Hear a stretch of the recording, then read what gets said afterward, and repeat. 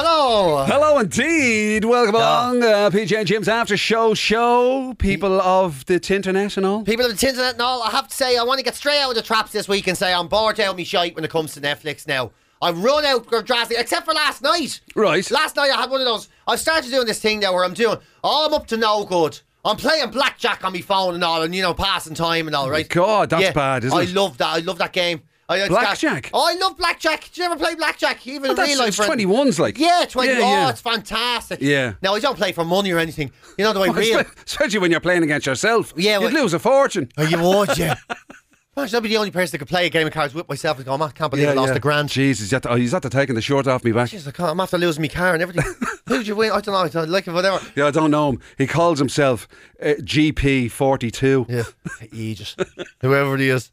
But then somebody else lodged money into my account. So I'm all, so the boredom is kicked in. Yeah. So I'm looking for things on there. Apart from last night, just the Operation Odessa. You have to watch this documentary, man. Right. It's brilliant. It's absolutely brilliant. It is. It's all about these lunatics back in the day, back in the early 90s, right? And one of them's called Tarzan, a Russian called Tarzan, and a Cuban head case, and this other sort of club runner, like, works with strippers type of a fella. And the three of them try to buy a submarine off the old Soviet Union for Pablo Escobar. Like, it's the most bizarre. If it was a fiction, you wouldn't believe it. It's nonsense. But all three of them in this documentary, they're like proper. They could be stand-up comedians. They're all so funny. Like, they make it sound and obviously they're doing amazing. it in their own native languages. No, they're all speaking English. All of them are speaking. Yeah. It's brilliant. They actually, to get highly fluent, bilingual drug dealers of the 90s, all telling these mad stories about trying to buy a submarine. It's fantastic. Do you ever wonder how funny. those things come about, like? With the actual stories who stumbles across that? Who was the bloke, right? Whoever made that show. Yeah. How did it come to him? Or, like, how did he stumble across? What was he doing that he bumped into a lad and started to hear this story and then decided, Jesus, and then went and researched it and got to the bottom of it and found that maddest of mad stories? Because, as you say, if somebody wrote a script and said, right, tell you what there is, right? There's a lad, right?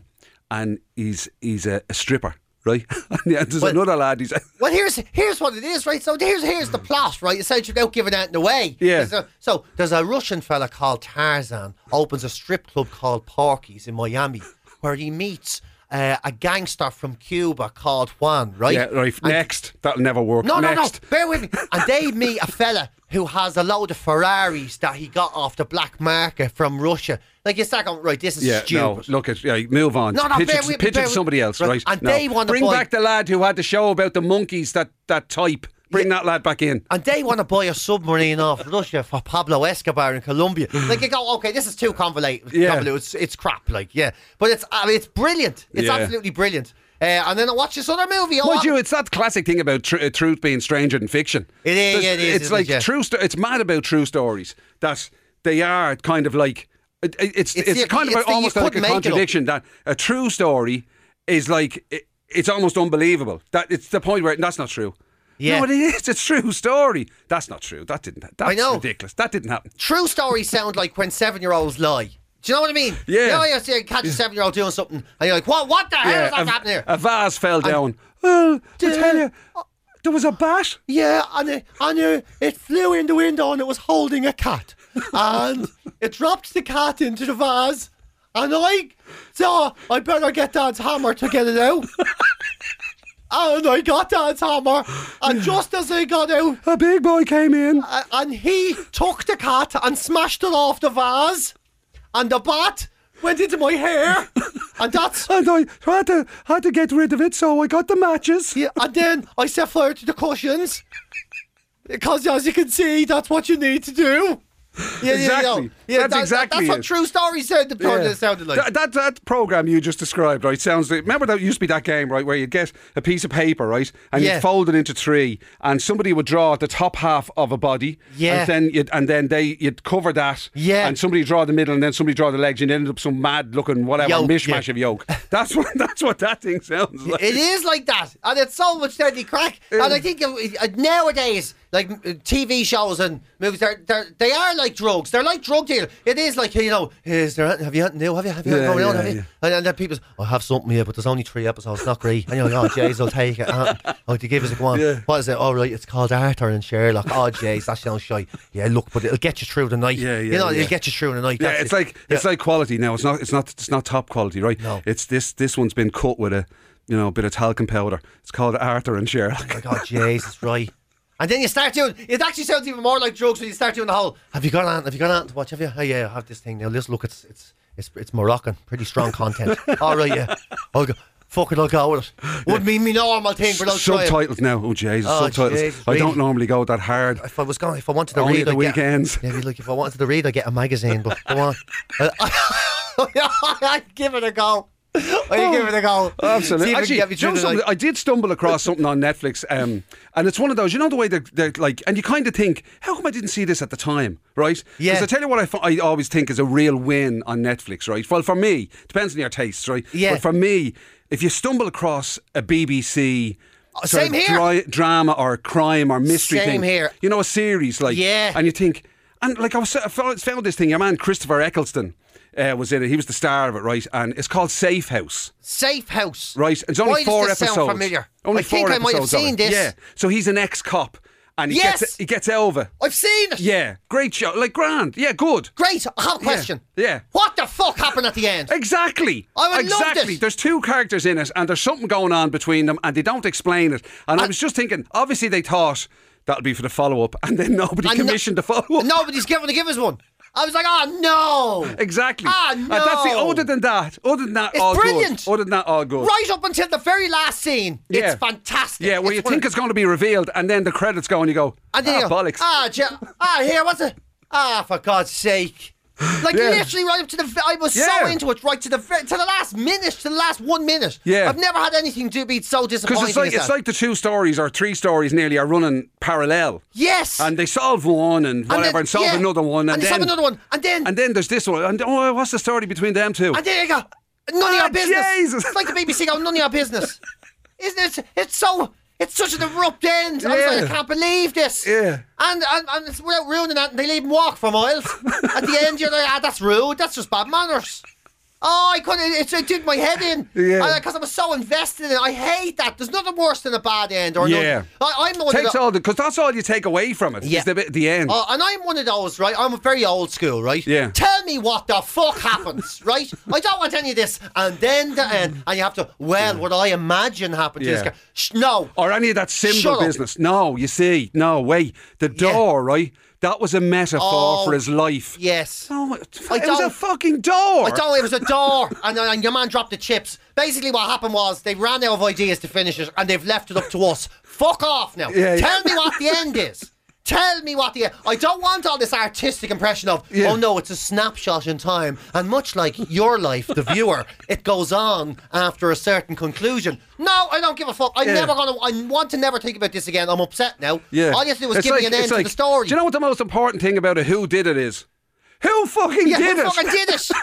Tell me who fucking did it. How long is he going in jail? Are these the other 2 that were nearly riding? Are they off to get married? What happens? Don't be leaving me in the middle here. I don't want dark. That is, yeah. No, I'm not able for that. I have to have an end. At the same with series and all. When they gamble too much on we're going to get another series, right? Yeah. But say if you watch something for 7 or 8 series, if you don't give me a good conclusion at the end Jesus. of them, oh my God, it's life changing. I remember we were disappointed a bit with the Game of Thrones thing. It was dead because it was terrible. It was absolutely terrible. I was trying to be mild there in case there was any hardcore Game of Thrones fans. But you were very. I mean, I was a little bit disappointed. You were positively irate. I was furious the whole week. I think it ruined last year. It was worse than the pandemic for me. I was like, this is shit. The dragon melts the chair and pisses off into the air. But it must be like that. You've pitched millions of shows, you've been in loads of shows and all sorts of stuff, right? It must be, if you actually end up with something and it must be a mad feeling to get something that's absolutely adored, loved, becomes a must see. It's huge, and then you think, oh Jesus, what am I going to do with this now? Yeah, what am I going to do? Jesus, people will string me up oh Christ, I can't think of anything to do with the end. That's when you get artistic, though, isn't it? That's what happens. Yeah. People start they crawl up their own bum a little bit, and then they make something that's not as good, and then they blame the viewer. They go, you know what that is? You don't get it. Do you know what that is? What? Modern art. Modern art. Modern art. Modern art. That's what that is. That's when a lad puts a whole load of tins of beans and shopping bags in a corner and goes, I think you'll find that that's a perspective on the urban decay and the strife that people face. No, it's not. It's a fucking load of bean cans. It's somebody knocked over the wheelie bin. Someone's knocked over the wheelie bin. Exactly. It's recycling. It's the filmed version of that when somebody goes, yeah, no, tell you what, just pan to an open window, right, as the rain comes in. Yeah. Boy, what happens then? Nothing. Just do that. Just do it, right? If you don't get it, it's not for me to explain to you. You're like, I think it is. You're the artist. Yeah, like. you're making it. Like, that's why I'm always going to be more impressed by an artist that can do a good bowl of fruit. You know what I mean? I'll always be more impressed by that. Yeah. A fella who can do a real good bowl of fruit. Or like, he draws a picture of his ma or me. And he goes, look at that. And I go, Jesus, I knew that was me straight away. I think that's very impressive. Exactly. Rather than some fella who's like, it's I don't know. It's a depiction of the flavour of a banana. Yeah. And you're like, you're an arsehole. I always think, the way they talk about in art, they have the Impressionists. Yeah. That was a big movement in art, which is great. And I love, Van Gogh and the other bloke, all of them, right? Yeah. Michelangelo. Oh no, he was the church fella. Monet, that's what I was trying to think. Monet and Manet and all that sort of stuff. He was in Bros, wasn't he? Great. But, as you say, the lads before them who actually did, like, basically photographs in a painting. Like, it was a photograph in a painting. And the mood, capturing the mood of the people in it. And so it had to be absolutely precise and accurate, as opposed to a lad who did an impression of it. Yeah. Like, so in, I can't make that just... Jesus, maybe I'm a bit closer, but that's just... Is it my eyes? That just looks like a load of dots there. Yeah, it's a... Well, what is it? It's a man. Is it? Is it a man? Well, it's an impression of a man. Yeah. So it's not really a man. Yeah, it's the depiction of loneliness. What? Just draw a fella on his own then. Yeah, no. Because if that's the case... It's like you can't do it, can you? You can't draw a hand, can you? You can't draw a hand. You can't draw a hand, you bollocks. Because I could do that. I could do a really shit drawing and go, it's PJ. It's fucking terrible. It's an impression of PJ. Yeah. I didn't just want to capture his image. No. I wanted to capture his spirit. Yeah, I wanted to represent... Well, why is it made out of like sausage? Because it represents the chaos of his fudgy face. It represents the chaos of his fudgy face. Yeah. That's what to me, when I see him, I see a flavoursome ball of sausage meat. Of unused sausage meat. That's his essence. I captured his essence, right? And much it may like not be accurate, yeah. but it's his essence. Much like sausage, if it wasn't interfered with, it could have been delicious, but he interfered with himself. And now he's like a lump of sausage meat that no one will touch. See? And people go, oh, yes. You see, that's the worst thing. It's people the who fact that agree people, with it. It's like people who won't do the old Emperor's New Clothes and go, that's a load of shit. And that's just a terrible drawing. I know. It's not a terrible drawing. You're a terrible art critic. Yeah, if only people were as honest about art as they are about haircuts. That's what I wish it was like. You know what I mean? I wish people would do that. People, you can't hide your reaction to a haircut. Yeah. Like, if you know what I mean? If I came in and I cut all my fringe off, you'd be like, fucking hell, what happened to you? You'd be very honest. Yeah, you'd I'd say, be assuming that somebody attacked you. You go, Jesus, do you want a loan of a hat? I'd be like, yes. Or if somebody gets people come in and they can't bluff a haircut. They can't. People like, if you get a bob or it doesn't suit you, or some people get haircuts and they get a flat top or something, or a mullet and all. And people go, you look ridiculous, man. Seriously, get a haircut. No, nobody starts joining the haircut brigade. Oh, I suppose hipsters doing a little bit, top knots. No, I tell you where it goes weird. You're right though, but I tell you where it goes is that the fashion world. Yeah. Right.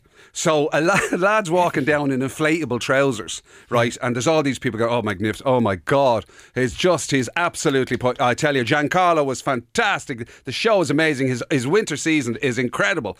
That same bloke walks down O'Connell Street. Yeah. Or fucking anywhere, Oliver Plunkett Street. Yeah. And I tell you, see what sort of reaction he gets in his inflatable fucking trousers then. I can never not think about these people just in a real life situation. Yeah. Like so a lad in inflatable trousers, what I think now is he gets a puncture. Right? So he's driving around and he gets looking for the nearest garage and for his trousers. And he pulls into Clifford's or a tyre place or, and your man's like, how can I help you? And he goes, I have a puncture. And he goes, in your fucking trousers? No, in the back right of me Seat. And you're like, what?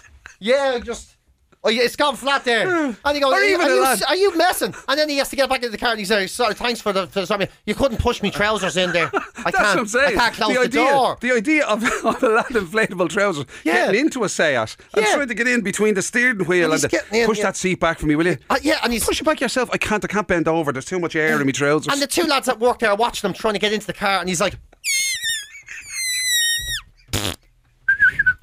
Yeah. I'm gonna have to let some air out of these trousers. Yeah. Do you want a hand? No, function. You don't have a screwdriver. I might have to let some air out of my left leg. You're like, what is this? Yeah. This is ludicrous. That's what I'm saying. So when you get that high fashion end, and they're all applauding each other because they're wearing cornflake boxes and all, and you're like, oh fuck, sorry, come on. When you're in the bubble, it's grand. Like when everybody's swanning around Lidl wearing a cornflake box. Wearing your cornflake box. What the fuck? Yeah, as a hat, like, right. I don't know. People are you alright? Yeah. This ham's a bit expensive. I tell you, man, you're wearing the fucking cornflake box as a hat. You have way bigger problems than our ham being too expensive. Imagine like you think you look the business with your cornflakes box, and then the Polish security guard is like, "Did you pay for the cornflakes?" You're like, "What?" You'd be like, I think you're smuggling them out. Yeah. You look ridiculous wearing. Put it in shopping basket. You're like, oh, okay, right. Oh, sorry, on me hat. Oh, yeah, you're right. It's fucking. The world is full of spoofers. It's full of spoofers, yeah. Full of spoofers. Well, and then you get. You wouldn't get that on radio. No way. I tell you, it's as if we didn't script all of this from the start. Yeah, as though we were making it up as we went along. Yeah, right. Anyway, I better go and put my banana socks on. Feel lovely on the toes, though.